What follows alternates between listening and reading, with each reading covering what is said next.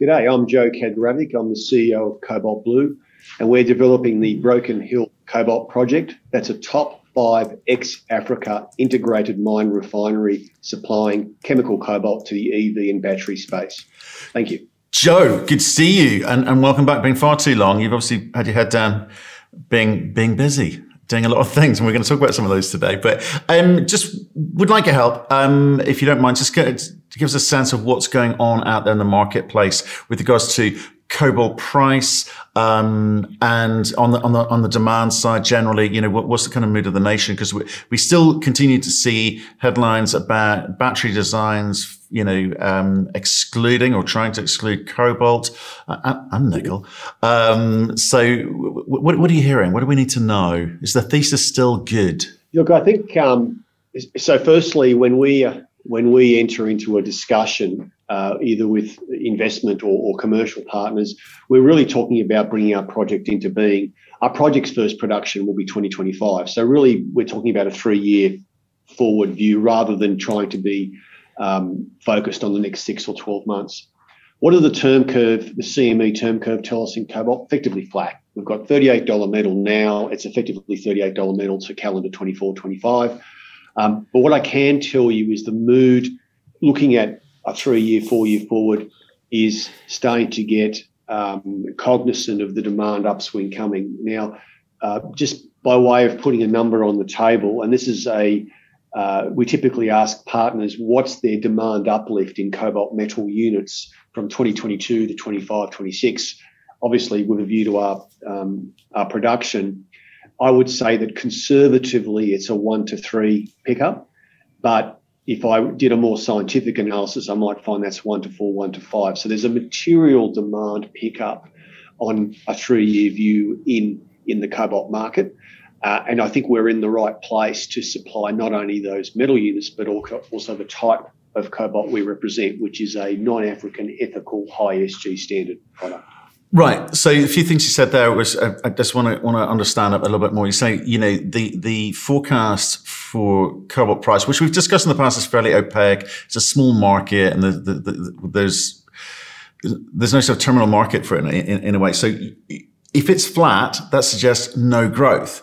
Yet the demand for non-Africa or non-DRC specific is good, you're saying. So I'm trying to work out why that isn't driving price, why that may affect your ability to capture increased price going forward, and what that does for negotiations for you. Yeah, so the term curve I was talking about was actually the pricing curve. So if you like, it was what we're seeing in the next year or two is a steady price, which on one hand is cognizant of a lot of material coming in, which is DRC and particularly Indonesia as well. On the other hand, we're starting this pickup. So that hand-to-mouth trade-off looks like it'll last 1 or 2 years, and that's fine by us in the sense of the pricing is great. Beyond that 2-year point, we are seeing a genuine scarcity, and I say that because in discussions, there's a willingness to cut new deals, which there simply wasn't a willingness a few years ago in terms of length of offtake, prepayments, and those sorts of issues. Okay, so the increased production coming out of DRC, Indonesia, wherever, at the moment will achieve that kind of, well, hopefully, maybe that consensus price, that flat price going forward. But for you, the bit I care about is, what's it look like going forward for you when you're negotiating prices, whether that be prepay now or decent long-term contracts in the future, and your ability to affect the margin gain that you'd want to going forward. So, because we've had a conversation, OEMs, they want ethical sourced cobalt, right? It's part of the design. It's been designed into the batteries, whether OEMs or battery manufacturers. So cobalt they need. There's a scarcity of it. So how do you capture it? How do you gain from that scenario? Yeah, so probably a start point to the conversation is to say that today's spot price, and again, the term curve it reflects that spot price forward. Look, today's price is an excellent price. It's an outstanding price for us as a project. So we're talking about a $38, $39 metal price. The sulfate is trading with a 4 in front of it. We had in our PFS and in our update in 2020, we had a $27 price for the sulfate. So today, when we're printing at 40, for our project, a $2.50 uplift in the price is a 28% post-tax NPV lift. So there's a massive leverage for us. So I can look you and investors in the eye and say, I'm quite happy with today's market. I don't need it to reflect a tighter increase in the balance and hence a price. So when we talk to partners, it's really about firstly volumes, specification, then the credentials of the cobalt, if I can use that expression. So origin of the cobalt, the ESG credentials. Pricing is a typically third or fourth parameter in that conversation. It's because pricing is simply not as important as those other parameters in the first instance. And even within pricing, it's less about price, but more about surety of price. So an OEM, for example, can tolerate a slightly higher offtake price as long as there's some surety around the volatility or trying to dampen that volatility, as opposed to trying to get cheap cobalt, which might flex up and down. And given the overall scale of the global market, you can flex it up and down quite readily in the next few years. So I'd say pricing is a lower demand right now to those other parameters, and I'd say within pricing, certainly surety is king. Right. Okay. I can see the parallels with some of the other battery metals there. Fine. So you're comfortable with the pricing as it is. Expectation is presumably that it can only get better, right? You're not concerned at all, and sorry we keep talking about it, but it keeps coming up, which is cobalt being designed out of batteries. What you're hearing in your road trips to the US, Korea, and Europe is that not necessarily the case, or certainly not. It won't affect you. This is going to shock you, Matt, but cobalt is being engineered out of batteries. There is a definite trend for a high nickel battery, and there is a certain demand there for a non-nickel, non-cobalt battery, the LFP. So we shouldn't avoid the conversation, just tackle it head on. LFP is a formulation that's in place for, I think, just on 50% of Chinese production, but globally represents about 15% of overall EV demand. There is some limited appetite, I believe, in the EU and US, and I think Tesla talked about incorporating it in the battery. But our forecast shows, given the limitations of the battery, it's going to continue to occupy a 15 to 20% style niche. So as the market grows, it'll grow with it, but not cannibalize additional demand. So in our mind, it's very simply a matter of, as cobalt is thrifted, so the unit penetration of cobalt in an EV battery goes down, times the actual unit growth rate still means it's a very healthy demand going forward. Okay. Let's talk about what I just mentioned. You're now allowed to travel. You're now allowed to go and have those conversations with potential partners, strategic or otherwise, in the US, Korea, and EU. To what end? What are you trying to do with those conversations? Well, firstly, we've in the last 8 weeks made up for 2 years of Zoom calls, and culturally different regions. The interpretation as an Australian sitting on a Zoom call can be quite wrong relative to a face-to-face. So it was very good to validate what we thought the market wanted. So with respect to the US trip we did, that was much part of a trade delegation. So we understood how the Australian and US governments are collaborating to debottleneck critical minerals to create supply chains to the US. Now, a lot's been said of that, particularly under the current administration. But effectively what the US want to do is underpin their own growth by sourcing from, if you like, preferred country status, those critical minerals. And we're very happy to be part of those discussions. In terms of the commercial discussions we had in Korea and the EU, then it was really validating those calls that we had during COVID. So the first question was ethical cobalt. We understand it'll command a premium, but how should we think about that as a seller? And I would say to you that ethical cobalt will become the benchmark price. Everything will be priced at a discount towards away from that. So if you can't, even today, if you can't prove origin, you'll have a discounted metal. I understand today in metal terms, even Russian material is starting to be priced at a discount just on the short-term influences. But certainly in the longer term, and if it's cobalt going to a consumer device, unless you've got the ESG and the Origin credentials, you won't even get a seat at the table. And that'll be the premium price. Everything will be a discount below that.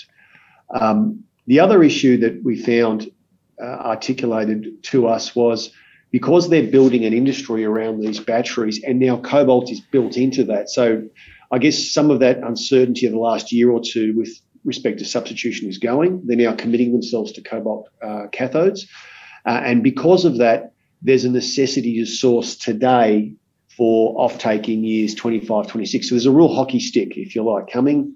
And because of all that, it means non-traditional type sales arrangements are in play. There's a lot of pressure being put on OEMs, funds. In fact, everyone in the food chain is having this pressure put on them. Some by state level government, some federal, and we're seeing that just change behaviour, change of narrative, change of discussion. And there's a danger if you don't kind of meet these standards, which are being, I guess it's all fairly nascent and new, but if you don't meet these standards, you're going to be ostracized or kind of left out. And what does that do for funding for companies like you? I guess it's got to be a benefit, but are you seeing sort of a change in the way that these interactions happen? Given, how you possibly worked in the past, what's the nature of the conversations now, and how much of it is around the ethical component, and what are the benefits or disadvantages depending on which side of the fence you sit? Look, it's a really good illuminating style question. So if you like, there's two sets of standards we're aiming to achieve. One is the straight technical spec, which we can talk about. Yours is more the ethical side. Under the ethical banner, firstly, it's our belief that unless you are an independently accredited sustainable operation, you won't have an opportunity to place your cobalt in those consumer industries. So that's a third party accredited. For example, the Initiative for Responsible Mining Assurance, the IRMA initiative. That's a simple example of a third party accreditation. From a producer point of view, to get accredited might take you 12 months, might take you somewhere between 6 and 12 months. It's a large dollar cost because there's an independent series of consultants attached. And then the onus is on you not only to achieve it, but maintain that. So that's the minimum ticket to play in that ethical game. On top of that, you're expected to report on, water, CO2 emissions, etc. And increasingly, a top 5 question being asked today from the EV space is, what's your CO2 footprint? What are you doing about that footprint? It's not good enough to merely report it, but within the scope 1, 2, and 3 emissions, which are just basically different categories of emissions attached to the production and transport of your product, how are you reporting them, and ultimately how are you looking to mitigate those? We've even gone as far as to suggest targets and then with abatement offer a zero carbon cobalt.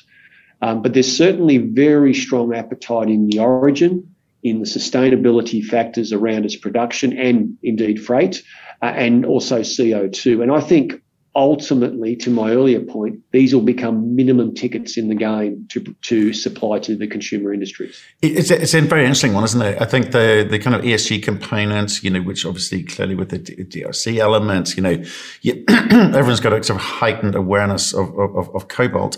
But this carbon credit element now is being added to the ticket in that way. And I guess the concern for people, investors looking in is like, how much is this adding to the overall costs of doing business? I mean, I think we're morally obliged to, mining broadly is morally obliged to sort of up its game, but is this going to affect certain companies' ability to do business economically? I mean, where do you stand on that? Look, we welcome it, but part of that is that we're in a very serendipitous position that we've got very strong credentials to start with. So, I mean, I guess if we started from a very poor baseline, we would struggle to achieve, we may struggle, but reality is that most of our CO2, for example, comes from the grid, so-called scope 2 emissions.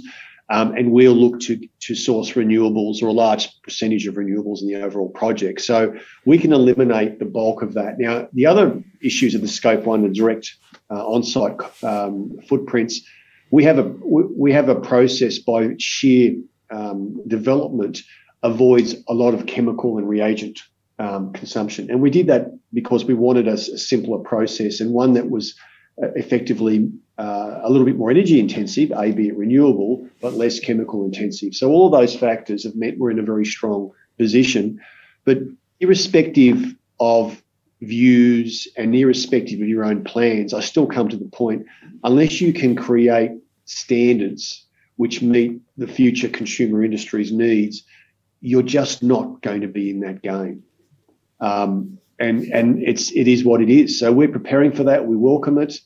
And we think we will be the go-to Australian ethical cobalt brand of the future. And not only from the Broken Hill project, but as we look around, we think we can bring other cobalt units to bear.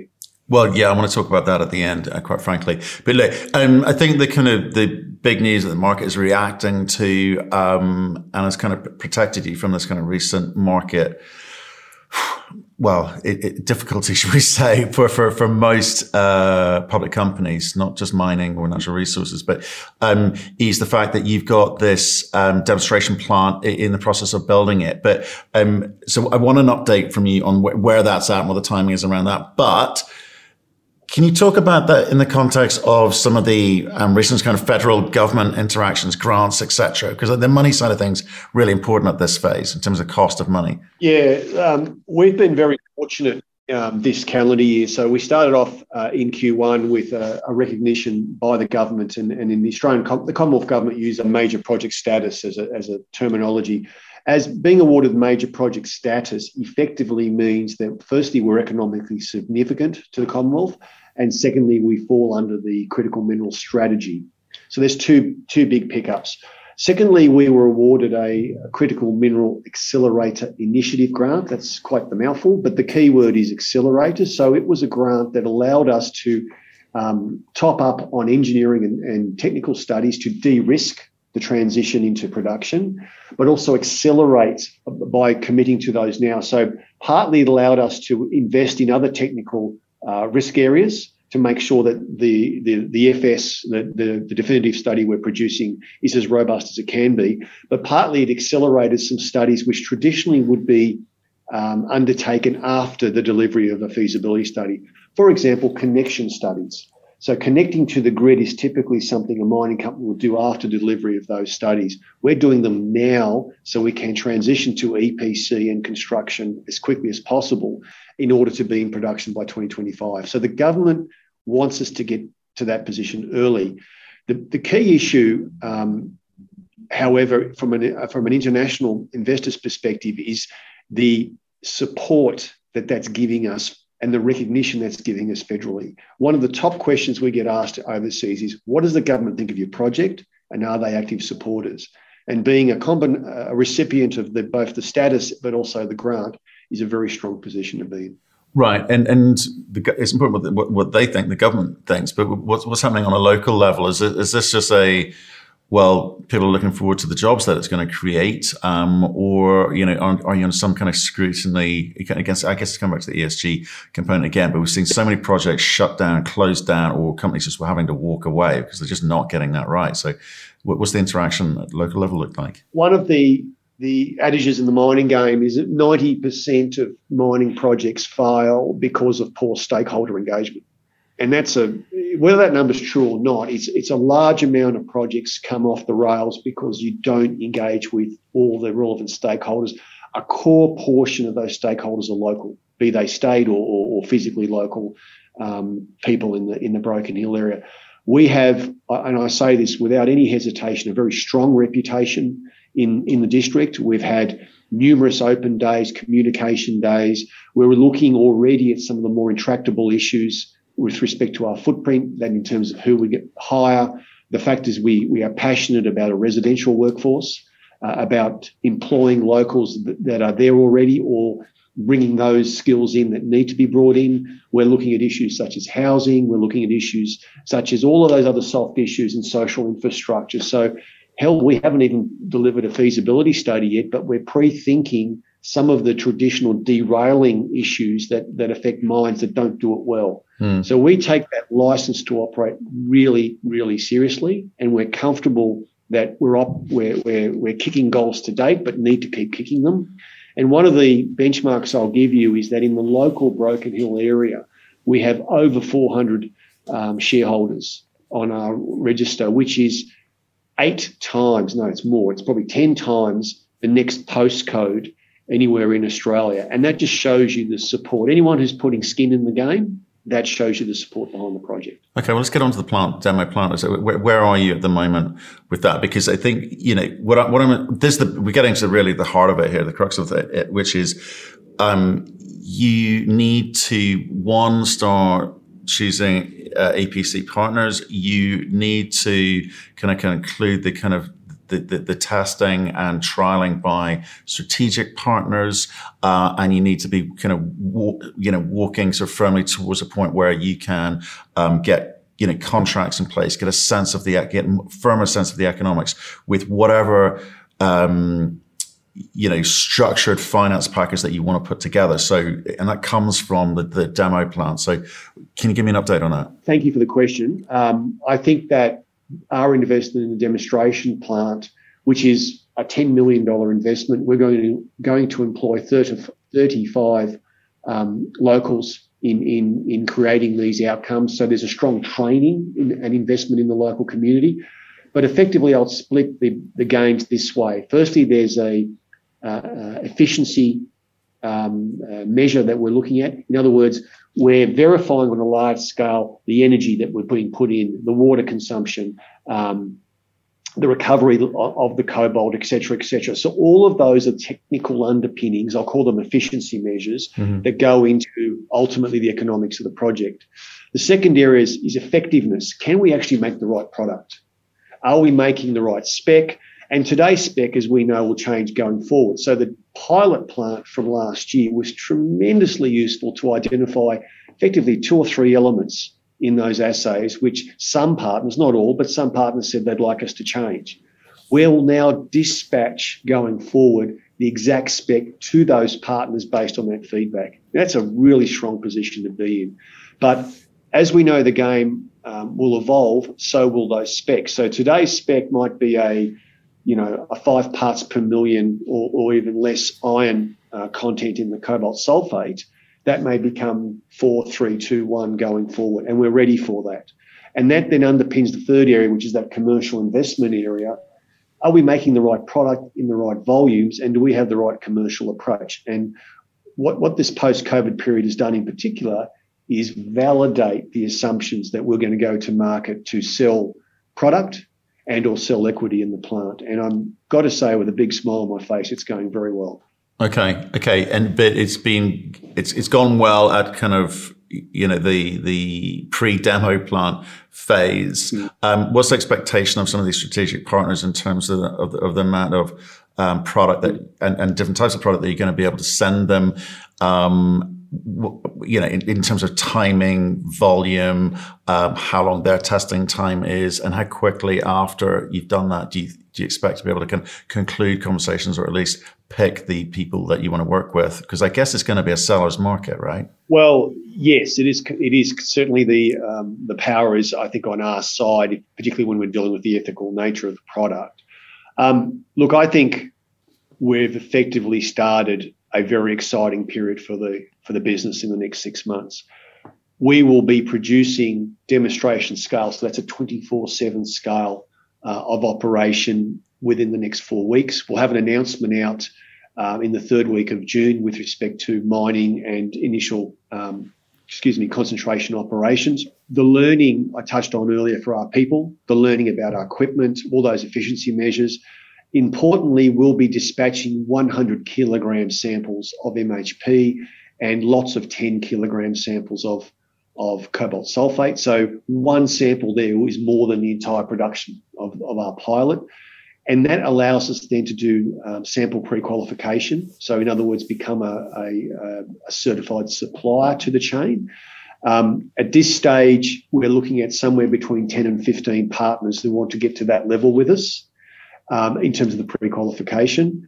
And at the same time, we've blocked out a 6-week period in August, effectively for due diligence. So we're going to not shut the plant. We're going to run the plant, but effectively stop other investors coming in and allow exclusive access, typically for 24 or 48 hours, for particular companies to come in. We've set up Broken Hill with a conference room and all the internet and other connectivity, and they'll do their due diligence. We expect, let's say, double-digit level of interest with that. They're automotives, they're battery makers, they're trading houses. So it's the full plethora of those we've been in touch with. So I think by natural consequence of the work we've done, that Q3 is going to be very, very exciting. At the end of that, to answer your question, once they've done the due diligence, there's a sense of achievement with respect to the process works on that scale and that consistency. Then we'll our aim is to turn non-binding into binding outcomes, and we're certainly looking to do that in Q4. That's interesting. It's kind of interesting when we talk about competitive tension. It's interesting that we are not having a discussion about technology, your ability to do it, your ability to deliver to these guys. I think the expectation is now, having been through the process as you have, and their expectation is that you can definitely deliver that. It's really a question of refining the bespoke product per OEM, because you're tweaking it to their specifications, and it's a question of how much can you do that, and what is the construction of that contract. In terms of your, I guess, desire to kind of mitigate risk, because would you go all in on one strategic partner? I guess they would love you to, but does that work in your favor or against you? It's an interesting question, because our thinking has been, 2 years ago was the traditional risk diversification. We need so many partners, we can't deal with one or two. But the reality, when you're dealing with credit-worthy partners of the scale we are, and by way of example, and as a reminder, we have LG as a shareholder, or today known as LXI, credit-worthy partners, if you like, AA, AAA corporate credits. To deal with one or two is more than sufficient from a risk diversification and creditworthiness offtake for a bank to lend to. So because we're dealing at that end of town, we can afford to contemplate one or two. So it's not about us so much, and this is something I've learned in the last 6 months. It's not about us mitigating our risk. It's the counterparty then looking at us saying, well, they're a small company. They've got a process they're still proving. I don't really want to take 100%. Maybe they do. So from that point of view, I naturally lend to hey, we need two partners, potentially three type outcomes. So not from our demands, but more from the counterparty. Interesting. Yeah, I guess it's easy to navel gaze and think of yourself. But the risk works both ways. So, Joe, that's a great update and sort of what's happened the last 6 months and your expectation of what's going to happen in the next 6 months. Are there any kind of red flags for you out there in the market that you need to just, protect yourself against? Or do you feel that, again, seller's market and all of that, you feel it's going to be kind of plain sailing from here on in? I mean, where are the bumps along the road? Yeah, look, I never take anything for granted. We've worked very hard. I've been in this business for 6 years. The bulk of the technical and corporate team, we've had virtually no turnover in that period. So all of these guys and girls are invested.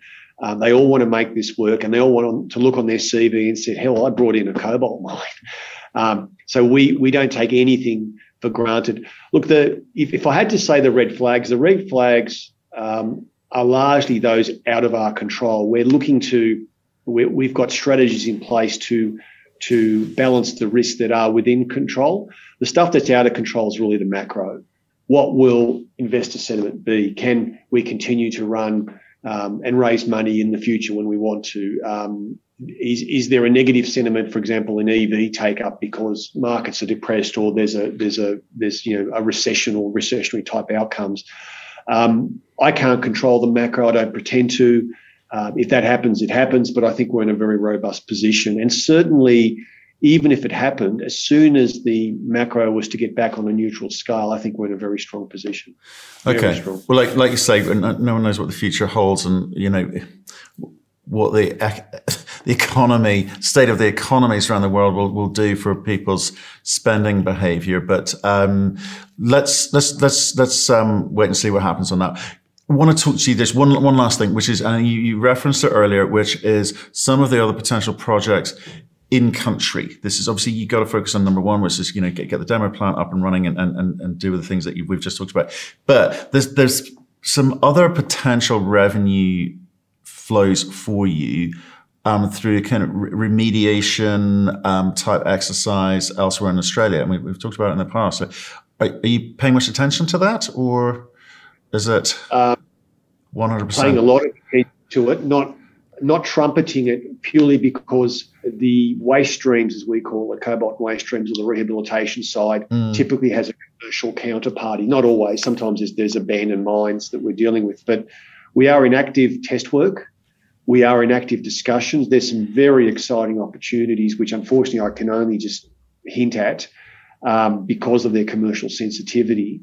But I think the ability for us to commercialise cobalt that's currently sitting there in waste, in mining waste, I'll be very specific, not so much black mass, because Australia has very little black mass to date, but in mining waste is very strong. I think the alignment of that industry with recycling limits and standards as proposed by, for example, the EU Parliament, which is proposing a minimum recycling limit for cobalt in EV batteries by 2030, and that limit's 12%.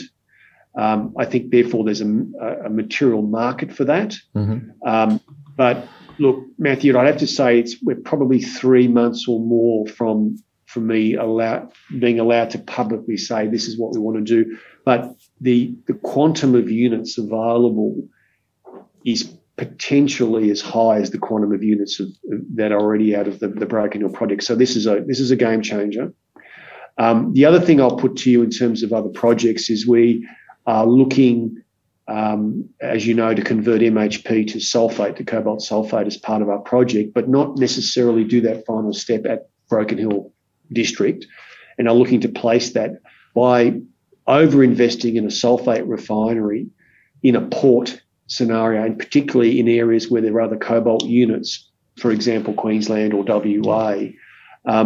We think we can scavenge up new cobalt units and increase our 3,500 tonnes to a much greater number. So I think investors can look forward to an update from the company where we articulate the strategy whereby we create the first Australian cobalt sulfate refinery, potential to integrate into a downstream precursor area, but certainly look to bring to the market more cobalt than just from the Broken Hill project. That's a very exciting project for us, but it's one we'll have to make good with deeds in the next 6 months, and I look forward to updating you.